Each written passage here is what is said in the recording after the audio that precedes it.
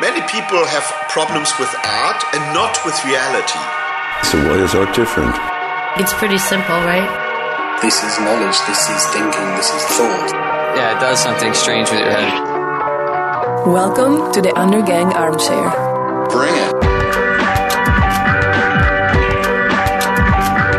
Welcome to the Undergang Armchair. My name is Ando. This is the third and final episode of January, and today on the show we have Ida Højgaard Thjømøe. I'm going to have to start off by apologizing to Ida for butchering her name. Now, who is Ida, you might be asking? I'll answer that by telling you the story about how I found her. Several months ago, I found myself at Cafe Gentrification. You guys probably know the one. It's up, I don't remember the real name, but it's one of the ones up on Griffinfeld scale here in Copenhagen. The nice street with all the bomb African food. Well, now they have a couple of hip cafes there, as those things go, and my wife talked me into checking one out. Now, the longtime listener is probably fairly astute in their imagination of me, and I assure you, you are right. I was sulking and grumbling in the corner, but then I saw an art magazine on the wall, and it was one I'd never seen before. So I grab it and start to check it out, and it's called AF Art, F Art, and god damn it, it's good. The design is nice, the art is interesting, and it just looked different than your average arts publication. Upon further perusal, I see that it's the first issue, and then it had just come out. Now, who the hell starts a print magazine about arts in this day and age? Well, as you've probably deduced, Ida does. So I reached out, and here we are. So she's the young gun who took up this project. You probably don't know her now, but my money is on that you'll be seeing more of her in the future. And then you can tell all your friends that you heard it on the Undergang Armchair first. Yeah. Ida and I had this conversation last year, and now the time has come for the release of their second issue. The release party is on this Friday, January 29th at 7 p.m. You'll be able to see the new issue, to buy it, to listen to some delicious music, and probably enjoy a drink, I imagine. It's at the Dome of Visions. Such a badass name for a place. The Dome of Visions here in Copenhagen. And there'll be an address on the show notes for this episode or on F-Art's Facebook page. All the links are on our website. Not much else to report by way of news. I am absolutely cooked right now. I've been packing my studio into small boxes and I'm moving everything out tomorrow. One of the realities of being an artist is that, eventually you're going to need a studio space. And one of the further realities is that you will eventually get thrown out of that space so they can sell it to the highest bidder. The tradition continues, and I'm proud to say it's now my turn. It's nice to know I'm a part of history.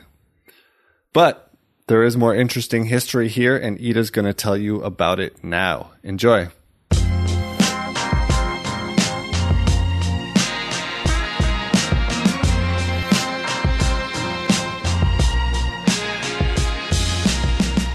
And that's what it's really about, right? Is doing something you enjoy doing. Exactly, and that was the basic for starting our art.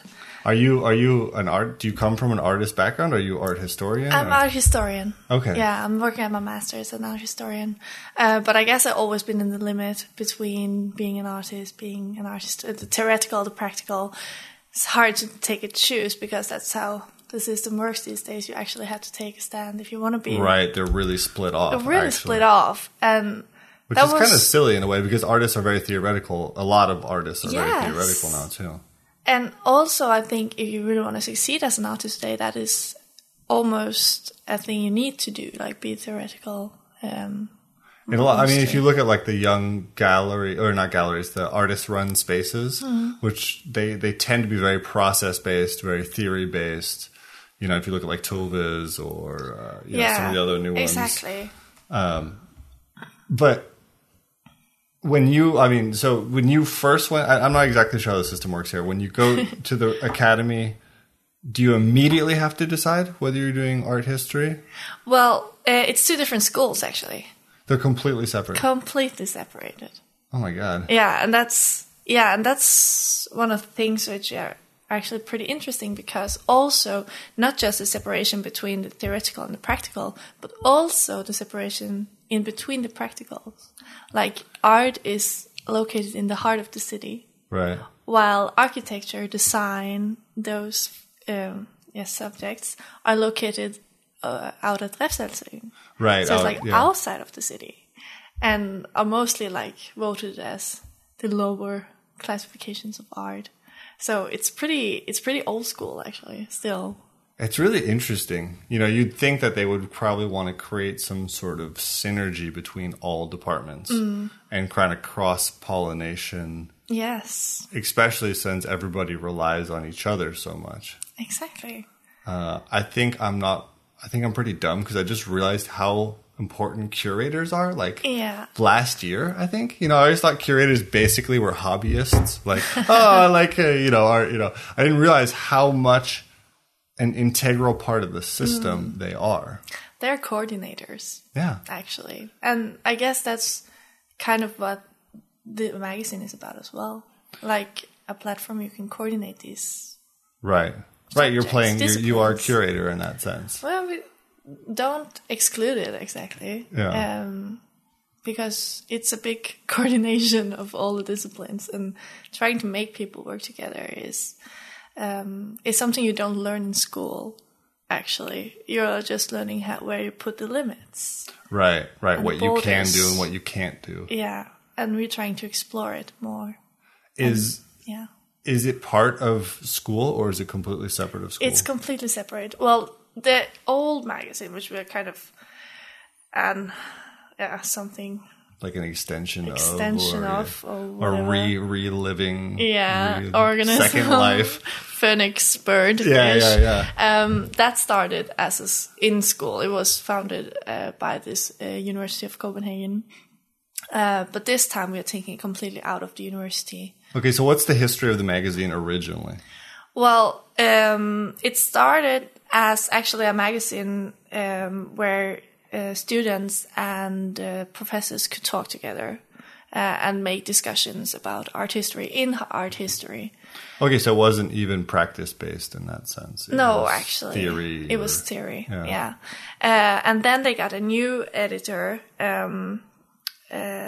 a couple of years later called, his name is Dennis Rimmen, and he was like, made a whole new concept for it and tried to take it out of the university, but it was still founded by the university then, mostly. But he's tried to take it more and more out, and also took a lot of artists in and stuff like that.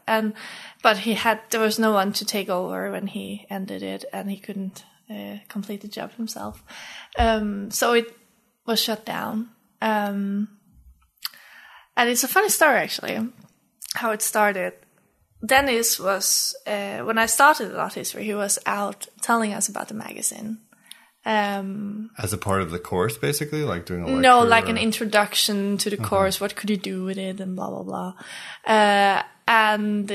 Like in the introduction days. And he was, it was stopped, the magazine there. But he was like, if anybody wants to like start it, you can call me. Oh, he literally just opened that door. Yeah, wow. Kind of. Sneaky. But that's like 4 years ago now. Yeah. And, I don't know. Well, we all remembered him. I think he has like a body language which is really rememberable, probably. Yeah. After finished my bachelor, I have a job as a guide, if you want to call that, or a teacher maybe, at the David Collection. Right. The Danish museum, located in a center for... It's one of the 10th biggest museum for Islamic art. Yeah. I shamefully have never been there. You should go. I know, and it's right there in the center of town. It is, but actually it's not that many people know it. At least not that it's one of the 10th biggest collection of Islamic art in the world. I had no idea. No. I had no idea at all. And it's like that, and there's the other one, Tøjhusmuseet. Oh, yeah. Which I think is supposed to be really great. Yeah. And you don't really go there. Oh, confession. I haven't been there either. Oh, okay. But, yeah. But, I mean, it's a good institution, clearly. Yes, definitely, and interesting exhibitions as well. Yeah. So you were a guide there. Yes, and actually, had children school classes. Also university classes on tours, talking about the difference between Islamic art, Danish art, European art, and also used art to tell something about the community. So maybe, and it just struck me when I was having these tours, how good perspective the art gave on Islam, which you don't get from the news and from other places. Boy, isn't that the truth right now? Exactly.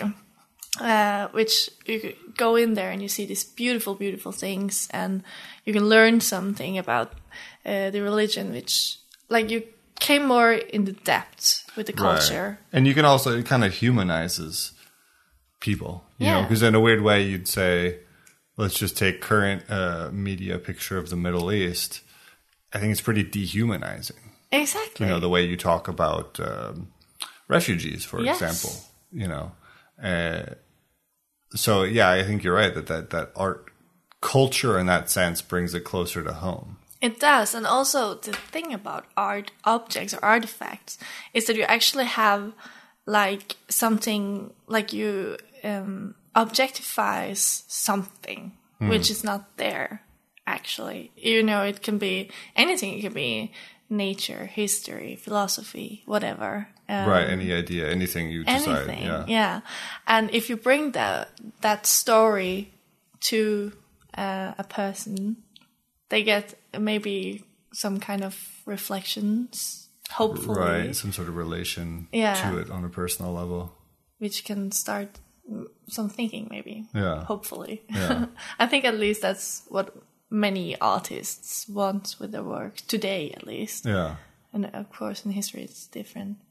But anyways, having those tours just made me realize what kind of potential there were in art, which I don't think is valued enough. Was that kind of a breakthrough moment for you, like with your own thoughts about what you were doing? And definitely, like going 3 years in art history, you really had to like all the time, right. Like, what the fuck am I doing? And you know, you had the media would say, you will be like workless employees until you die. So, right. Two of you will get a job, the rest of you will be worthless. Exactly. There's cuts and cuts and cuts. Yeah. Blah, blah, blah. So it was actually, and I just think that was when I started to search for something who could like fill this spot that I was think missing. And I met Dennis at that's funny. It was a 100 hours bar at one of the collegiums in Copenhagen. Okay. What is 100 hours bar? It's a really 100 drunk hours. Okay, it's just a bar that's open for 100 hours? Yes, actually. Holy cow. Yeah. That's a lot of drinking. That's a lot of drinking. It is. But yeah, you know, all good ideas. Right. Lubrication. Exactly. And I recognized him from 3 years back with the magazine. And I went over to him and asked what happened to it. And one thing led to another, and we met a week later, and he gave me all the help I needed and said, go for it. So you said to yourself, I'm a student and I need more to do. Yes.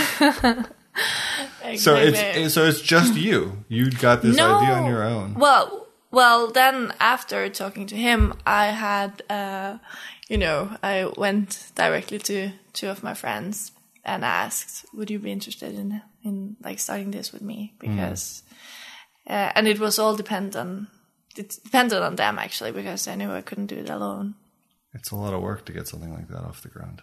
It's more work than you ever imagined. It's more work than I ever imagined. It still is. Yeah. But it still is like, I just hold on to like why I started, I think, to make it come true.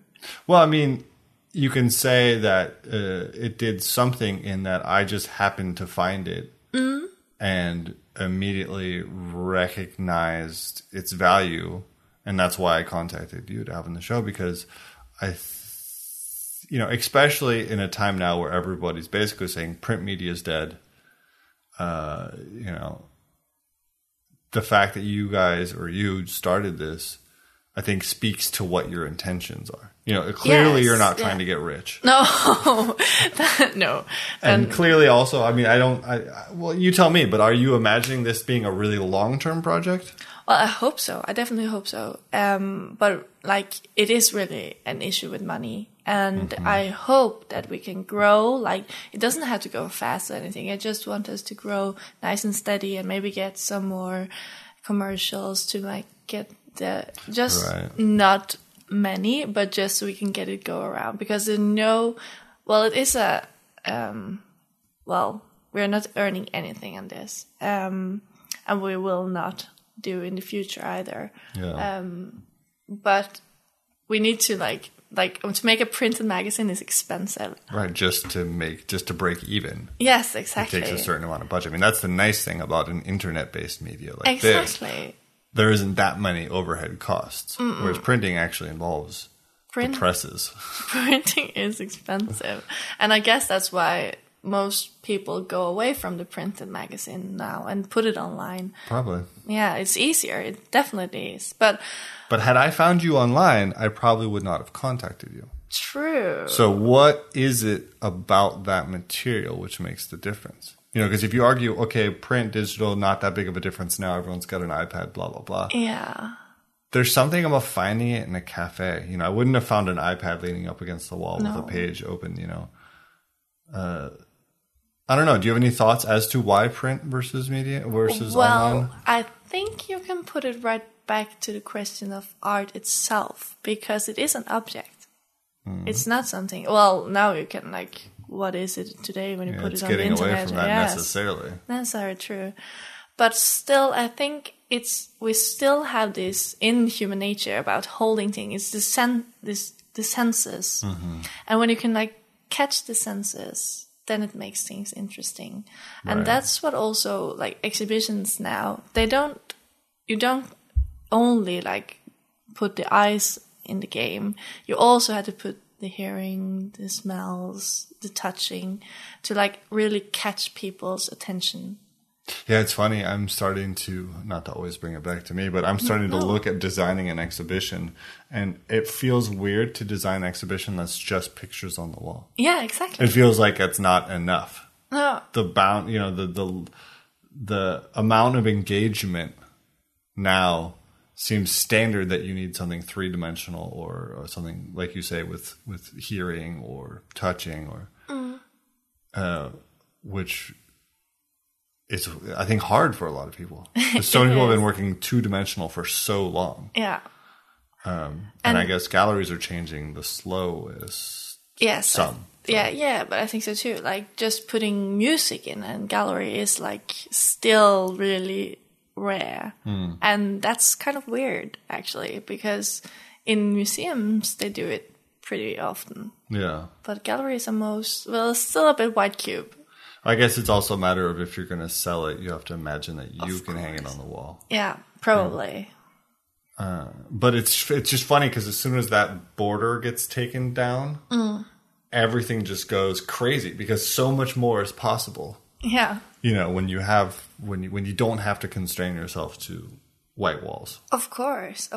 And I think that was what we wanted with a magazine as well, was to make it, also we have these small paper galleries in it where we actually, it's also to value the artworks we put in it as the most effective way. Really have high quality on the paper, make good prints, don't disturb them with a lot of graphical extras. It was very nicely made, I gotta say. Thank you. Really good. Yeah, that's my layouter, Mikkel. Shout out to Mikkel, you did a great job. Yeah, really. And I was shocked actually that it was number one. I look at it and I was like, what? It just seemed like you guys had a very clear concept with what you were doing. And I can tell it's not only number one, it's his number one magazine as well. He hasn't made any magazine before. Wow. Yeah, he has talent. Buy that guy a beer. Yeah. Make sure he comes back. And that's it, because, when I shut it out that I wanted to start this magazine, it didn't take long before people came running. And it's so qualified people. Like, they are amazing. Like, it's so amazing to see how you find some people who love something and do it. And maybe I don't love it, but that's where I find some people who actually do. And it just makes a great mix. Yeah, having a team is going to be crucial, especially for the longevity. Exactly. Because at some point you're going to get tired. Not just tired of it in general, but 1 month really it's going to be tough. Tired, and they're going to be there to help you through that. Exactly, they already are. Like, I had some breakdowns during the first where I was like, it's never going to happen.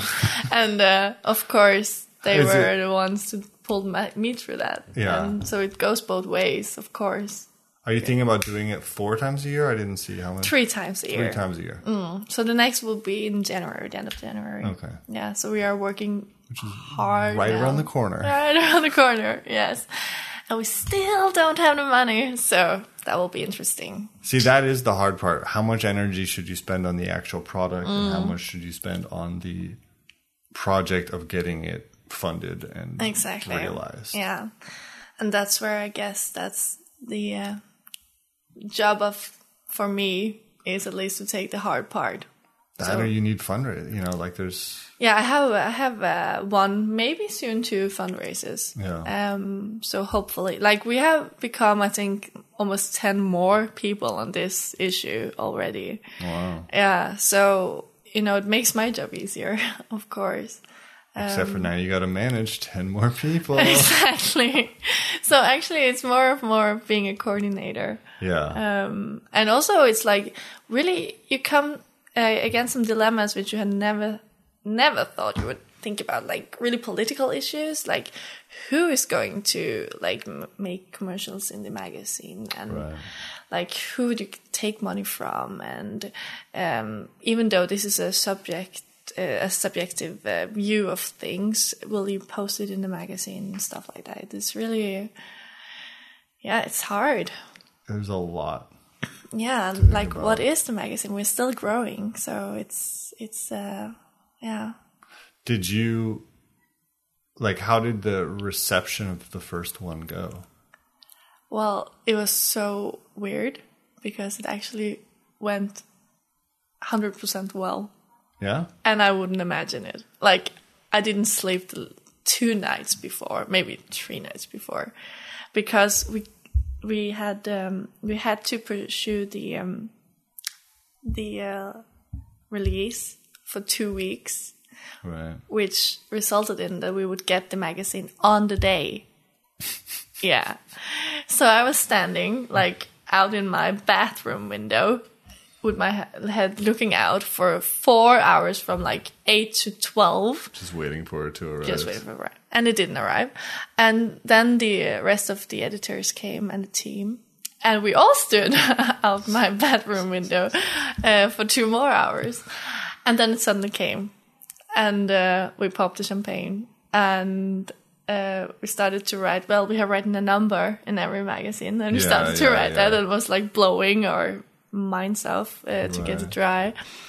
And drive over to this location in the inner city, which is an old, what's it called? Cluster? No. Cloister? Yeah. Yeah. And where we should have the release party. And we had put this amazingly artwork from one of the artists, Rune Bosse.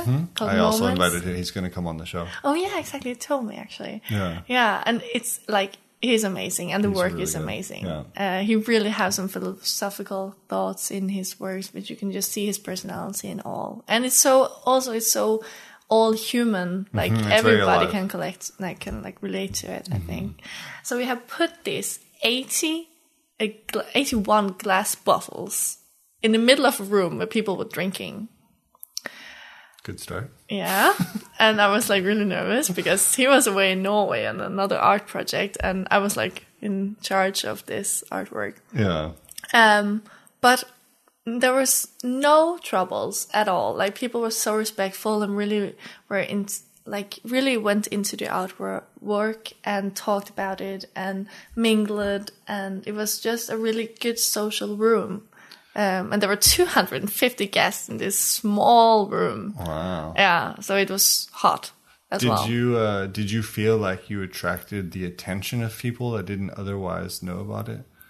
Well, that's funny you ask, because the first people who came, which were 5 guys standing in a circle right next to the bar, I couldn't recognize them, and I was thinking it was a bit funny that I just expected that I would know the people who came first. Yeah.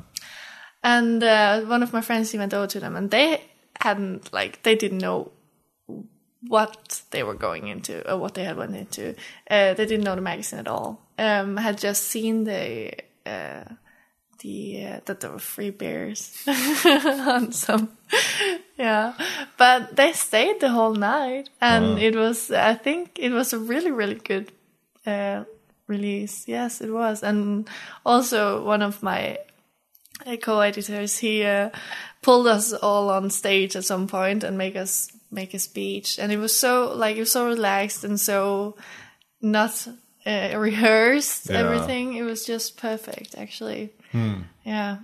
Do you feel like you entered any sort of like, well, I don't want to say citywide, but scene-wide discussion about arts? You know, like, do you feel like you're now part of whatever comprises Copenhagen's art scene? Well, actually, I would say I hope not. Why not? Well, of course I hope I am, but I hope that, well, the magazine is definitely not only meant for people in the Copenhagen art world. Like, we really try to show people that art can be something that is relevant for you in your time, even though maybe it's an artwork which is 300 years old, and maybe it's a contemporary art in your neighbor museum. Like, but it's actually about how art is relevant today. And that's why I hope, like, we're also planning our next release right now. And, well, we were talking about having it at a gallery, but as also I worked at a gallery, which was actually a gallery who broke down the borders a bit of who goes to galleries and who's not going to galleries. Which one's that? It was Most Exhibit. It's closed last summer. It was on Vesterbro, but it was a gallery for urban art. Okay. So it had like art which was also street artist and also more what do you call it? Boring? No. No, maybe more educated. Sure. Maybe like more going to the academic. Yeah, exactly. Yeah. But and also, yeah. So I think it wouldn't be a problem to have the release at the gallery like that, of course. But I think that people might have an imagination of how it is to go at a gallery, which is a bit of a pity, I think, because galleries are great, but we are trying to like get other people as well to come. And as been on both working at the gallery and also been at several galleries during 3 years or 4 years of art history studies, you see the same people over and over again. Yeah. No, it's like a reunion. You know? Yeah, it is. It's a lovely reunion. But we want something more. That's commendable. It is. It's. I mean, because I think a lot of people have been, talking about academia in art, and one of my favorite sayings is art criticism is the intellectual's revenge on the artist. That sort of thing. Like, there is that whole attitude of like, maybe some parts of the art world are over academized. Yeah. Do you feel directly like that, or do you feel more like you just want to kind of change the tempo or the tone? Well, actually, I'm not that fond of talking about academic art, because of course there is, but also I think people is kind of scared of the academic itself, which I think is pretty bad. I'm terrified of academics. Yeah, of course, but I think that what you learn in a humanistic education is actually an ability to be critical and also to ask questions and reflect over some things, which I mean is pretty important in a society. Absolutely. Yeah. And that's probably a lot of the problem with people in general engaging with art, is they don't ever try to stop, or not ever, excuse me. I think one of the problems is that people maybe often don't go in and say, why did they make this? Exactly. Or try to understand what sort of discussion is being had. Instead they'll be like, I don't get it, it's garbage. Yeah. Let's go get drunk. Exactly. So I guess in that sense, academics are quite good. They teach you to be critical about everything. Yeah. Really. But the problem with academics, and which is also kind of what I'm working against, is the language they use. Mm-hmm. Like, it's bullshit. Thank you. Yeah. That's funny because I do speak Danish. Yeah. I have a job here in Denmark. I speak Danish every day. Whenever I read something academic about arts, I don't understand any of it. No. The language they use is not a language I hear anywhere else. No. And the way they talk about things. And that's just funny because it's my second language. So I get it in English when I read that sort of stuff. But that one step removed makes it impossible for me to understand. Wow. And that kind of speaks to the way you talk. Yes. It's like a different language. It does. And that's one of the goals with Avad as well, to actually make the academic language what it can be. Like, so much more, Right, because you can talk about anything. It's just how you talk about it. It's so much how we talk about it. And, well, this is where I can ask you, like, this is a pretty dangerous question here, but did you understand what was standing in Avad? Or have you read I didn't really read it because it was the copy, it was the cafe's copy. Oh, yeah. And I didn't take it with me. I will give you a copy afterwards. Okay, and I will tell you the honest truth whether I understand it or not. Yeah, and please do, because if not, it's not good enough. Then I have to... And it's actually really hard to make academics to write otherwise. Like, well, they're trained their whole lives to have a discourse in a certain manner. Yeah. It's like crashing the world down. And it's crashing my own world down because I'm from there myself. But it's, I was thinking last week even, I'm so tired. There's these buzzwords in the art world. In English, for example, the word negotiate gets overused in the art world all the time. Yeah. It's just like, oh, well, it's, or notions. Notions. The word notions. I don't use that anywhere except for when I'm talking about the notion of an idea of an artwork.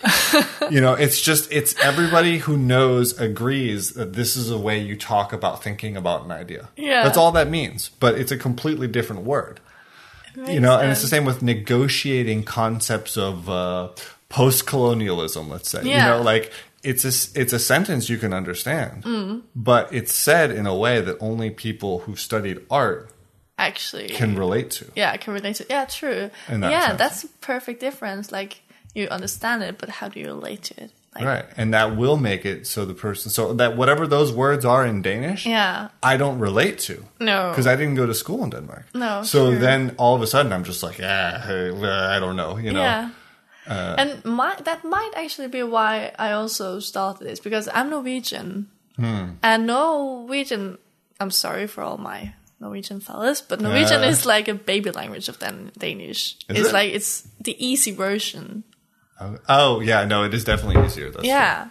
Like, we're saying things as they are. And it's just easier. So maybe that's why the idea came as well. I don't know.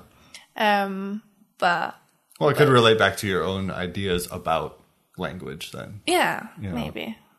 Yeah. Do you speak Danish or do you speak fluently? Yeah, my mother is Danish. So okay. No worries there. But the writing is hard. And in an academic world, it's even harder. So, of course, like, language is really interesting because there's also so much culture in a language.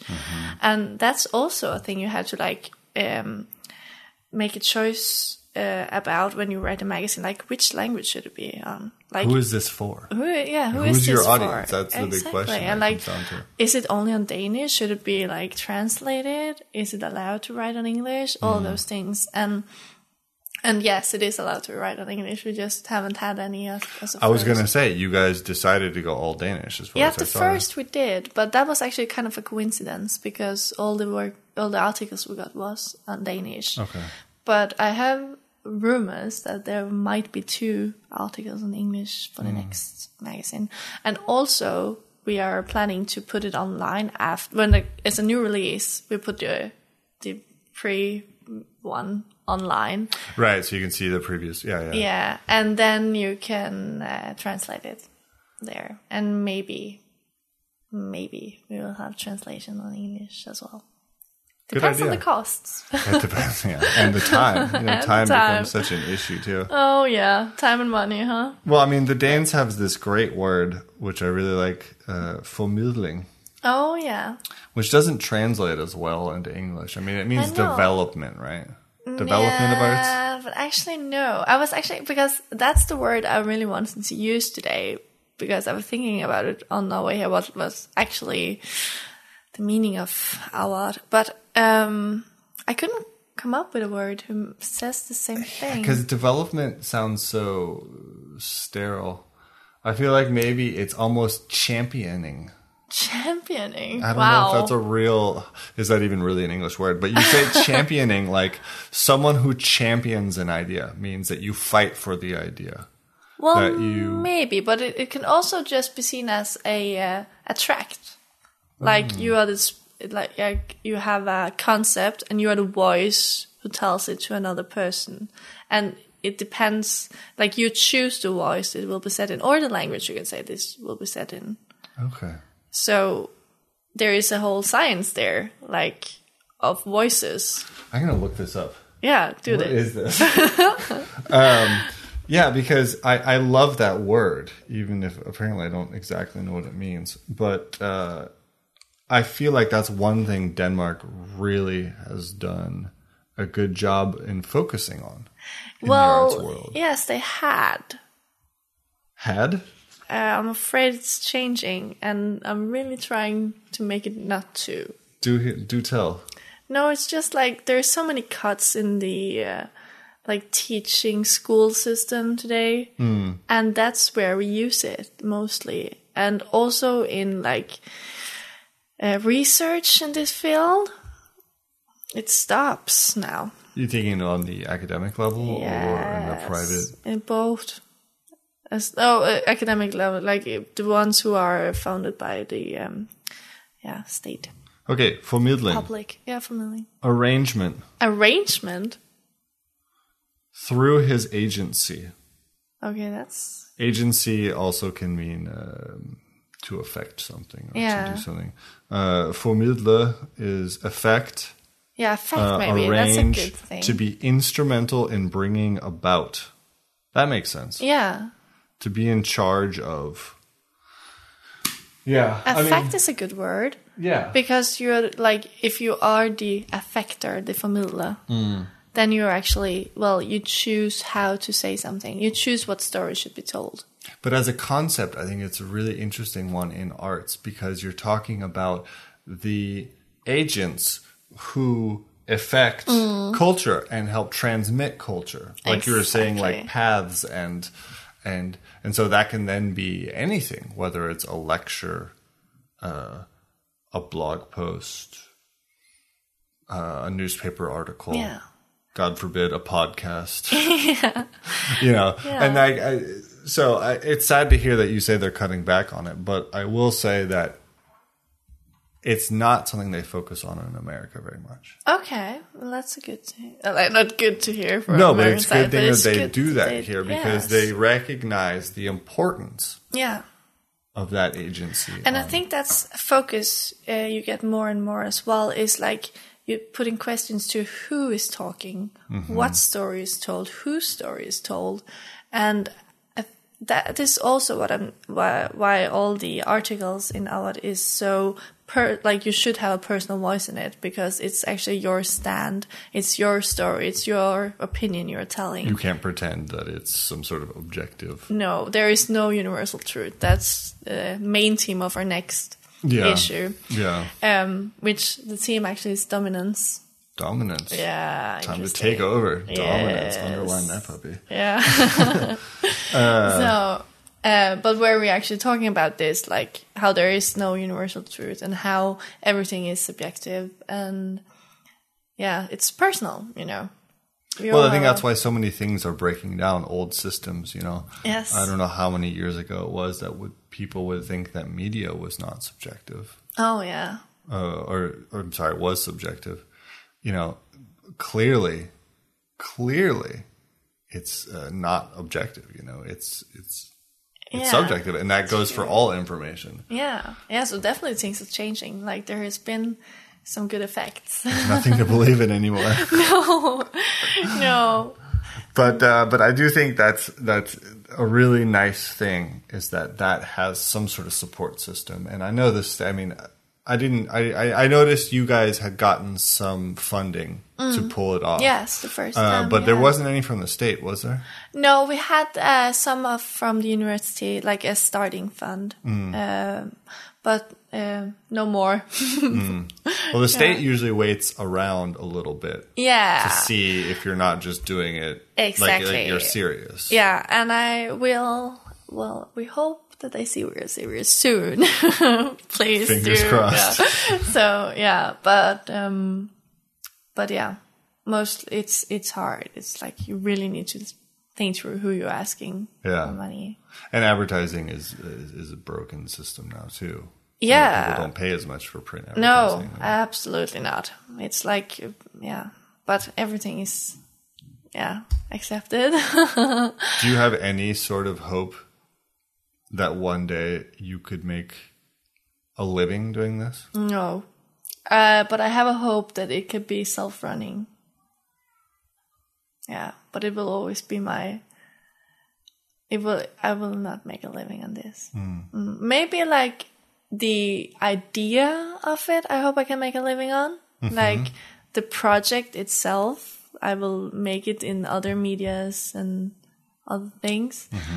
But the magazine itself, I hope will never be something anyone can live by. I hope it can just be what it is, and still, because I think if it gets about money, you don't feel the liberation of saying what you really mean.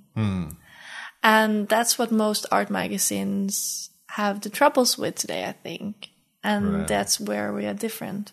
Right. So it will be kind of taking some of the identity of our art if it would actually be that much money in it.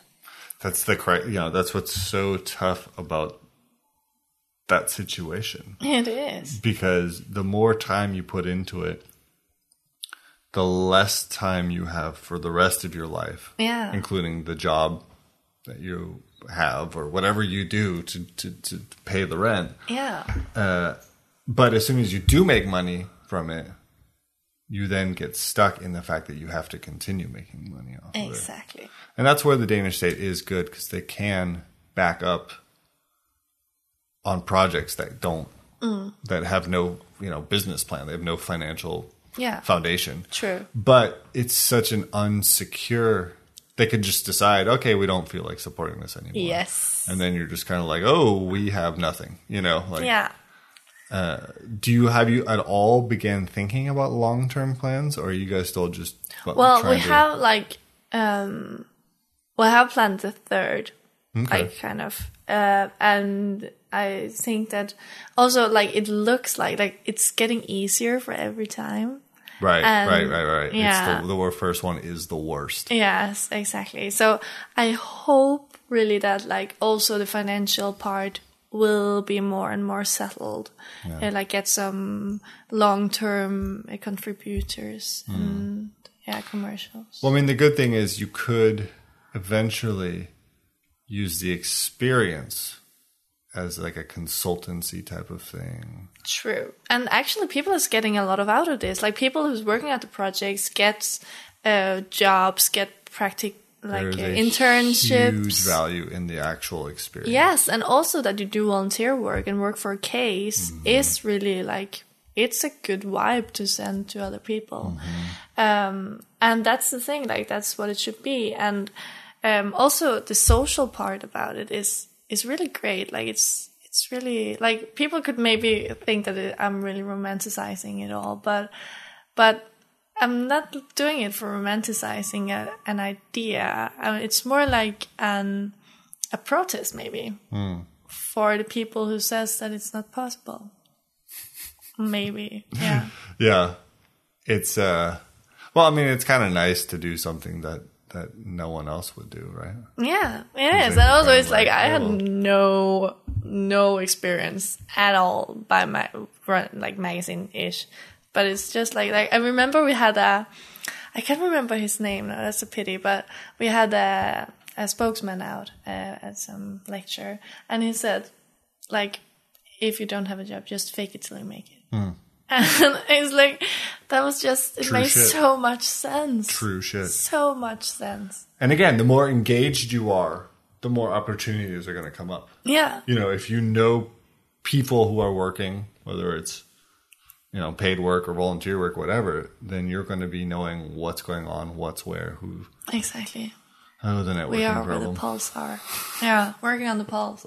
It's, yeah. So that's, yeah, what we're talking. Also, like, there is a lot of art reviews and stuff, of course, and blogs, art blogs and stuff, and also in Copenhagen. But I think that we're trying to talk about things that are not just here at the moment, but actually, like, if you pull the magazine out 2 or 3 years from now, it will still make sense what you read. Like, it's about a more depth in humanity, maybe. I don't know. It's hard to use the big words. Well, you were talking earlier about art creating perspective. Yeah. And that kind of makes me think about what your goals are there. You know, if you really want to go back to the truest sense of formulating of this effect, what is it you hope to affect? Okay, you're asking me. Well, okay.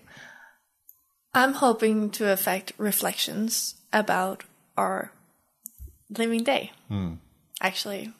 With a context of art, or? With the, by using art as thing we, like, our, place of origin, or what do you say?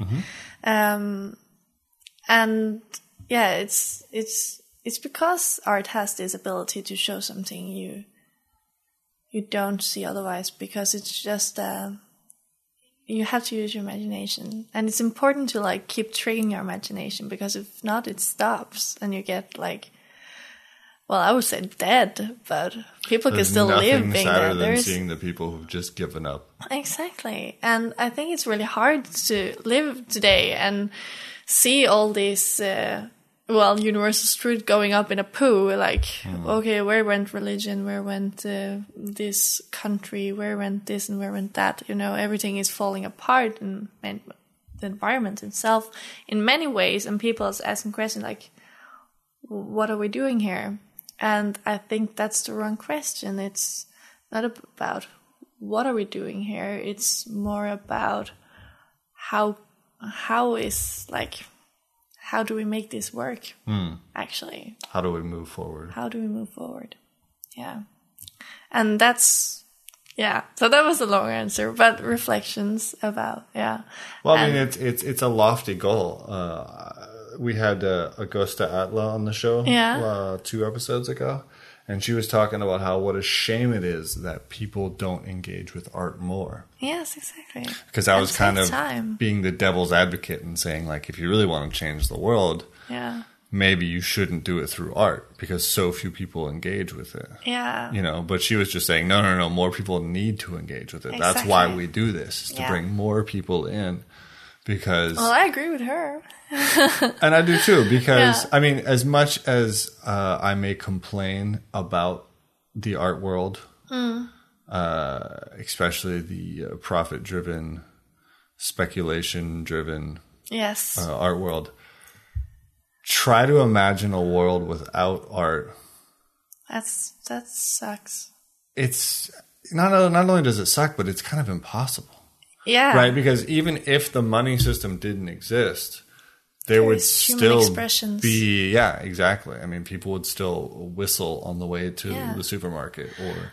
And actually, I think we're going into a time where art actually can really unfold itself because we are starting to sit and putting these questions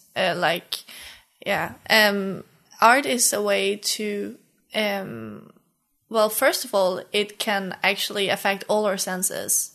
Like people is trying yoga, alcohol, drugs, whatever, to like religions, to like make sense of everything and like feel something. And I think that art has that ability too, like really get into the depth with something. And people is actually searching for it now.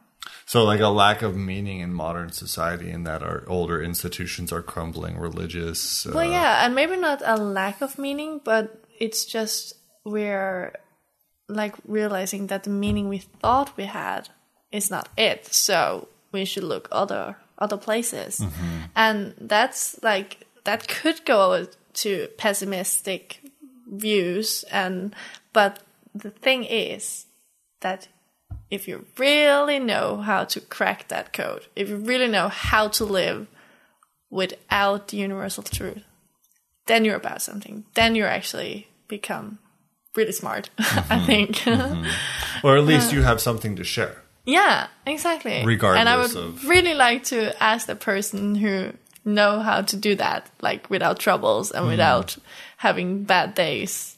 So is that episode 3, Beyond Human Universal Truths? I don't know. Yeah, I mean it's you know, it's big thoughts for something like a magazine, right? It is. Oh my god. But at the same time, it's not about the magazine. It's about living a life and engaging with the world. Right? The magazine actually isn't that important. No. It's more about how you're doing, just how you're going about what you're interested in and what life is about. And I think maybe that is what comes back to what is important about art. Yeah. I think that creating you said some sort of value. Totally correct there. Yeah. So starting a religion, starting an arts-based religion. No, but maybe like starting a movement more. Yeah. You know. The problem is we're also individualistic now.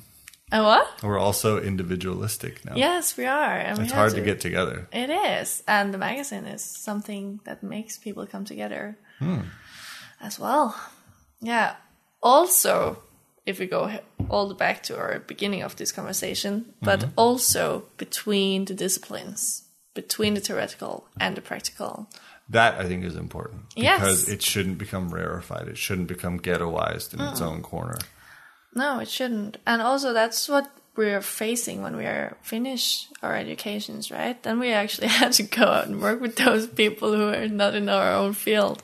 Yeah, and that's kind of the argument against the old academic system is that it is not really a preparation for reality. And also the old like university style is a result of the idea of the universal truth came in the Enlightenment period. Right. Yeah, so it's all connected. Doesn't work. No. And actually, I think there is going to be one of my co-editors, Anas, is going to write an article about that for the next. It's going to be good idea. Cool. Good idea, because I do think there does need to be some more tearing down of these kind of weird parallel roads. Yes, exactly. And this podcast is literally, it started because I missed having the kind of discussion and life I had in art school about arts. Oh, yeah. Because once I went to the real world, and then I moved to Denmark, which didn't help either. But I didn't have the same kind of daily engagement with ideas about arts, about life, about, walking through life, and so having a podcast then allows me and us to talk about this sort of stuff again, and creates an excuse, just like the magazine for you creates an excuse to engage with artists, with thinkers, with... Exactly. I think again, I said we were in the same business. I think really it is like getting a forum or media to actually talk about these things. Right, and to help it, and it's, I wouldn't say it's selfish, but it's also personal. It's how one might want to engage with the world. And that's the thing about being individualistic these days. Like, it needs to be personal before people actually can relate to it, because everybody's personal. Well, it's funny, too, that you also need an excuse to do something. Like, had I called you and been like, I saw your magazine, let's sit down and have a cup of coffee and talk for an hour, you would have been like, I don't, but just the fact that there's a forum for it. Yeah. Or if you came to me and were like, will you write an article for me? Yeah. About your ideas about this? And be like, why? Like, it helps to have that framework. Yes, it does. And that's, again, like, how everything is, like, constructed, right? Yeah. Right, and then, creating archives is also interesting. Yeah, creating archives. Oh, yeah. Like, tell me about it. Working at a museum where everything is organized. Like, when I'm not having these guided tours, I'm sitting with these artifacts and dating them and putting them into geographical places. That's cool. And it is cool, but it's also pretty weird. Like, and it's like, okay, this might be from... Yeah, Turkey, this might be from India. Let's put it where? Like, it's... The Turco-India file? Yeah, exactly. And it's like, it's so funny how we just make decisions about classifying, right? But the thing is, now we have the museums, we have the collections, which is a result of, the Enlightenment period, where you try to, like, organize everything, classify everything, to, like, get everything in order. And now we're seeing this is not working. But we still need the order to pull it down. Like, we can go in and affect now, like, which stories are we telling? Right, we can't start over. But we can't start over. We there have may have to, been like, a lot of make problems, it work. But... Yeah. We cannot start. We have to, like... It's the same with... Yeah, okay, now I'm going into the theme of the next, because there's also going to be a lot of colonialism. Right. Which is a big issue in Denmark now. There's in tons of... articles in the newspapers and stuff like that. So obviously it's something that it's pretty touchy right now. Totally. I mean, it was just last week that Save the Children Denmark apologized for taking Greenland's children out of Greenland by force, essentially. Exactly. So it's really... Just last week. Yeah. That's so crazy that like it's taken that long. Yeah, it's so weird. But that's like... Also, when you sit with this collection, these archives, like Islamic art, where does it come from, right? Right. Who had to die to get this? Yeah, exactly. But the thing is, it's here. Right. We can't do anything about that. What we can do something about is how we choose to tell the story about these objects. Like, so that's also what's interesting in, like, the museum part of art right now. And also the galleries has the potential, of course, to affect these stories which are telling. They just have the more commercial again. They have that same problem we were talking about earlier. Yeah, that if you make a living from it, you are then bound to that. Yeah. But the museums, I think, is actually a platform which can develop pretty cool the next years and make, maybe something great. Maybe. Yeah.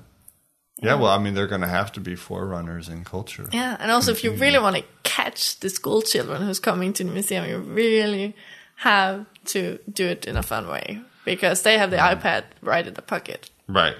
They could give a fuck unless you really start entertaining them. So maybe actually the thing we should do is making art games as well. Yeah. Maybe. Well, I mean, that's the thing. Like, the world is opening up. Yes. And the way you engage with art is the whole system is breaking down. And there's a lot more breaking down that needs to be done. Yes. But, just the fact that now there's thoughts about audience engagement. I think that's like 10, 15, 20 years old, that idea. Yeah. Otherwise, it was just a big vault that locked away culture. Yes, of course.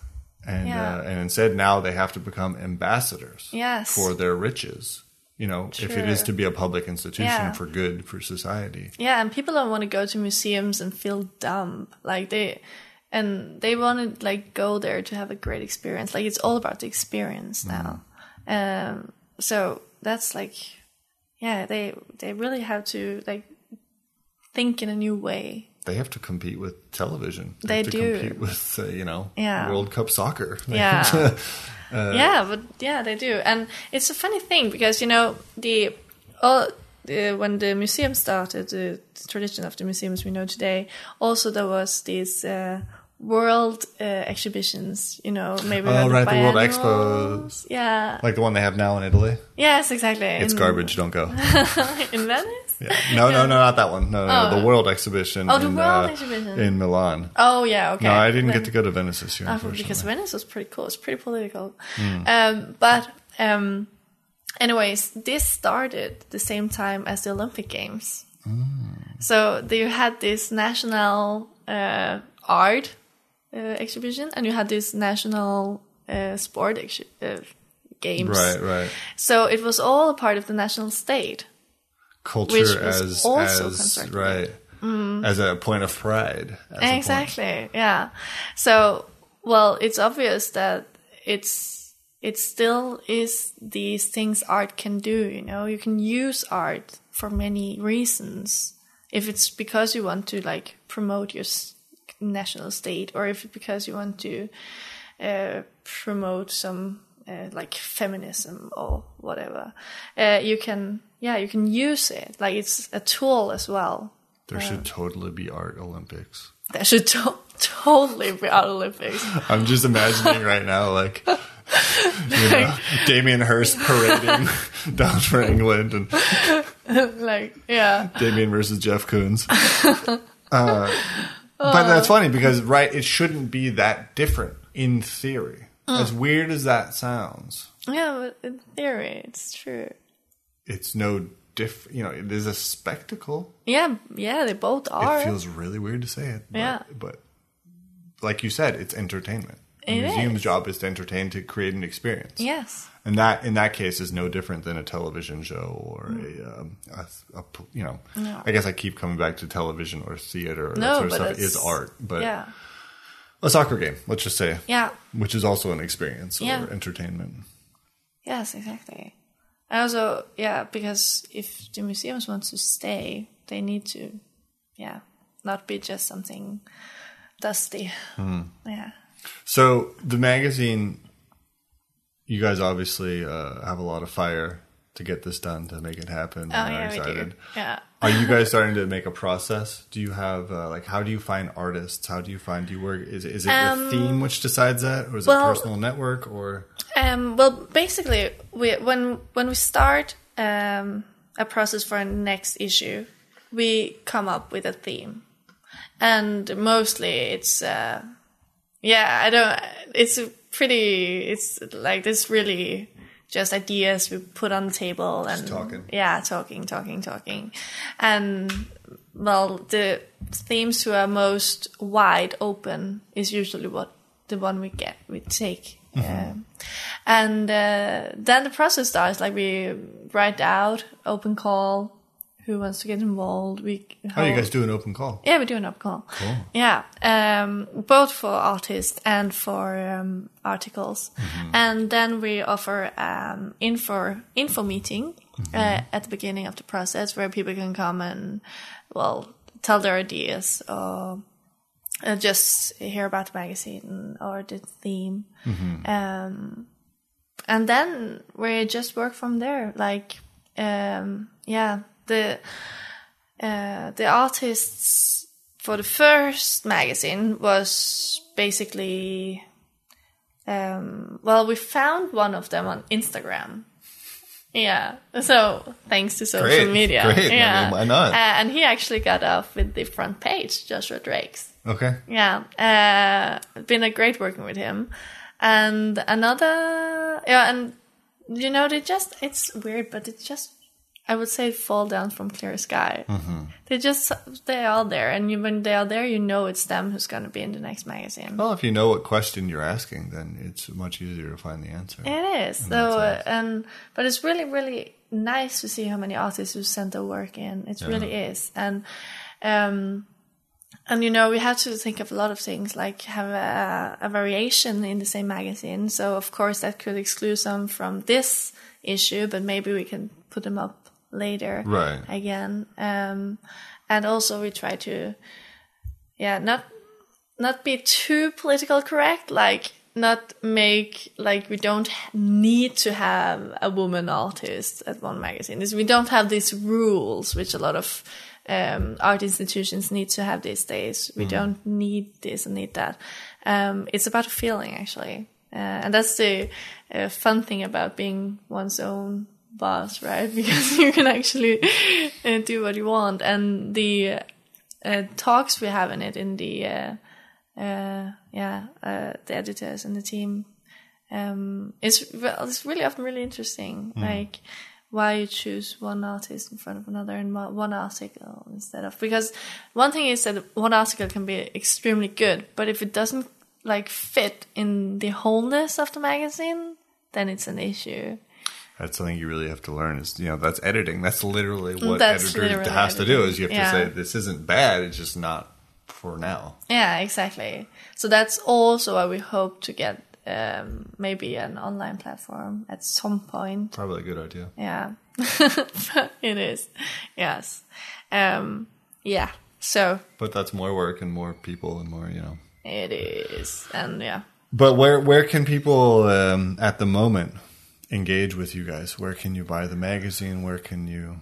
Well, yeah, the magazine is only, unfortunately, sold in Copenhagen at this moment. It's sold at the State Museum of Art, SMK, and the art, what do you call it? The art hall? No. Which one? Oh, Kunsthal. Yeah, Kunsthal. That is terrible. They don't translate that. I know, but it's called the big art galleries. Kunsthal. Kunsthal, yeah. Nicolai Kunsthal, Charlottenborg, Gammelstrand. Okay. And also some of there is some stores called kiosk, which is actually for magazines and stuff like that. There you can buy it, and also in some of the bookstores. It's all on our Facebook page. Okay, so is the best way online to engage with you guys via Facebook? Yes, it is. Until now, the web is coming to the next release. It is. It is. Got it. Yeah. And also, everyone can write to us and we'll send it in the post. We have mobile pay, so. Right, so you can order it. You can order it, want to get it from abroad or from Jutland or something. Yes, exactly. And we have sent it. Yeah, abroad as well. And also, economics is something we don't do a lot in. So we are. It might change a bit for the next. It's tough, because you don't even really want to think about it, but you have to. I know. Yeah. So we just have to see how it will go down. And if not, if the worst case scenario, if it doesn't work, then at least we got a lot out of it. And I'm sure it will, actually. I'm not afraid. People often ask me, how long and for how long. Yeah, what about everything? And I'm one day at a time. Yeah, exactly. How big is the print run? How many are you doing? Well, right now we're doing 900. Okay. And that depends on the money, how many it will be for the next. Because the interest is good enough. It's just about, if you want to print 200 more, it's, really a lot of money more. Okay. So you're not having a problem getting rid of the magazine? Just no, but also we are pretty giving them away left and right. Yeah. Yeah. Well, I mean, that's you did this to share, right? Exactly. Yeah. So that's. So, but next issue comes in January. Yes. People can find you on Facebook. What's the face page? Just Our Art Magazine. Okay. What's the name, by the way? Where did that come from? That's actually Our Art means a variety of a species. In Danish? In Danish, yes. And also you could split the words in two, as we have done. And Our Art, of art. Okay. So it's by art. Ah, I got it. Okay. Yeah, so it has this double thing. But that's actually the only thing maybe we have taken further for the old magazine, which was before us. That is the name, the brand. Okay. Yeah. Well, we'll put up links to everything on the page too. Cool. And ditto. Yeah. Yeah. Well, thank you so much for coming on the show. Thank you for having me. Much appreciated. You too.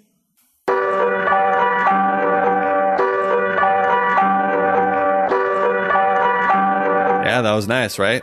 Ida is sharp as a tack, and I look forward to seeing what she does down the road.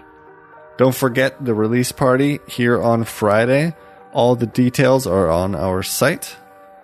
Now we're back to the regular release schedule, so the next episode's coming out in 2 weeks' time. So hang tight, we'll be back before you know it. Thank you for listening to this episode of the Undergang Armchair. The intro and outro music was kindly provided by Johnny Ripper, and today's interstitial music was provided by The Passion Hi-Fi. You can find links to their music and tons of other conversations with great people on our publisher of a website, undergang.net. This show is produced in part with the kind support of the Danish Arts Council. Thank you so much for joining us.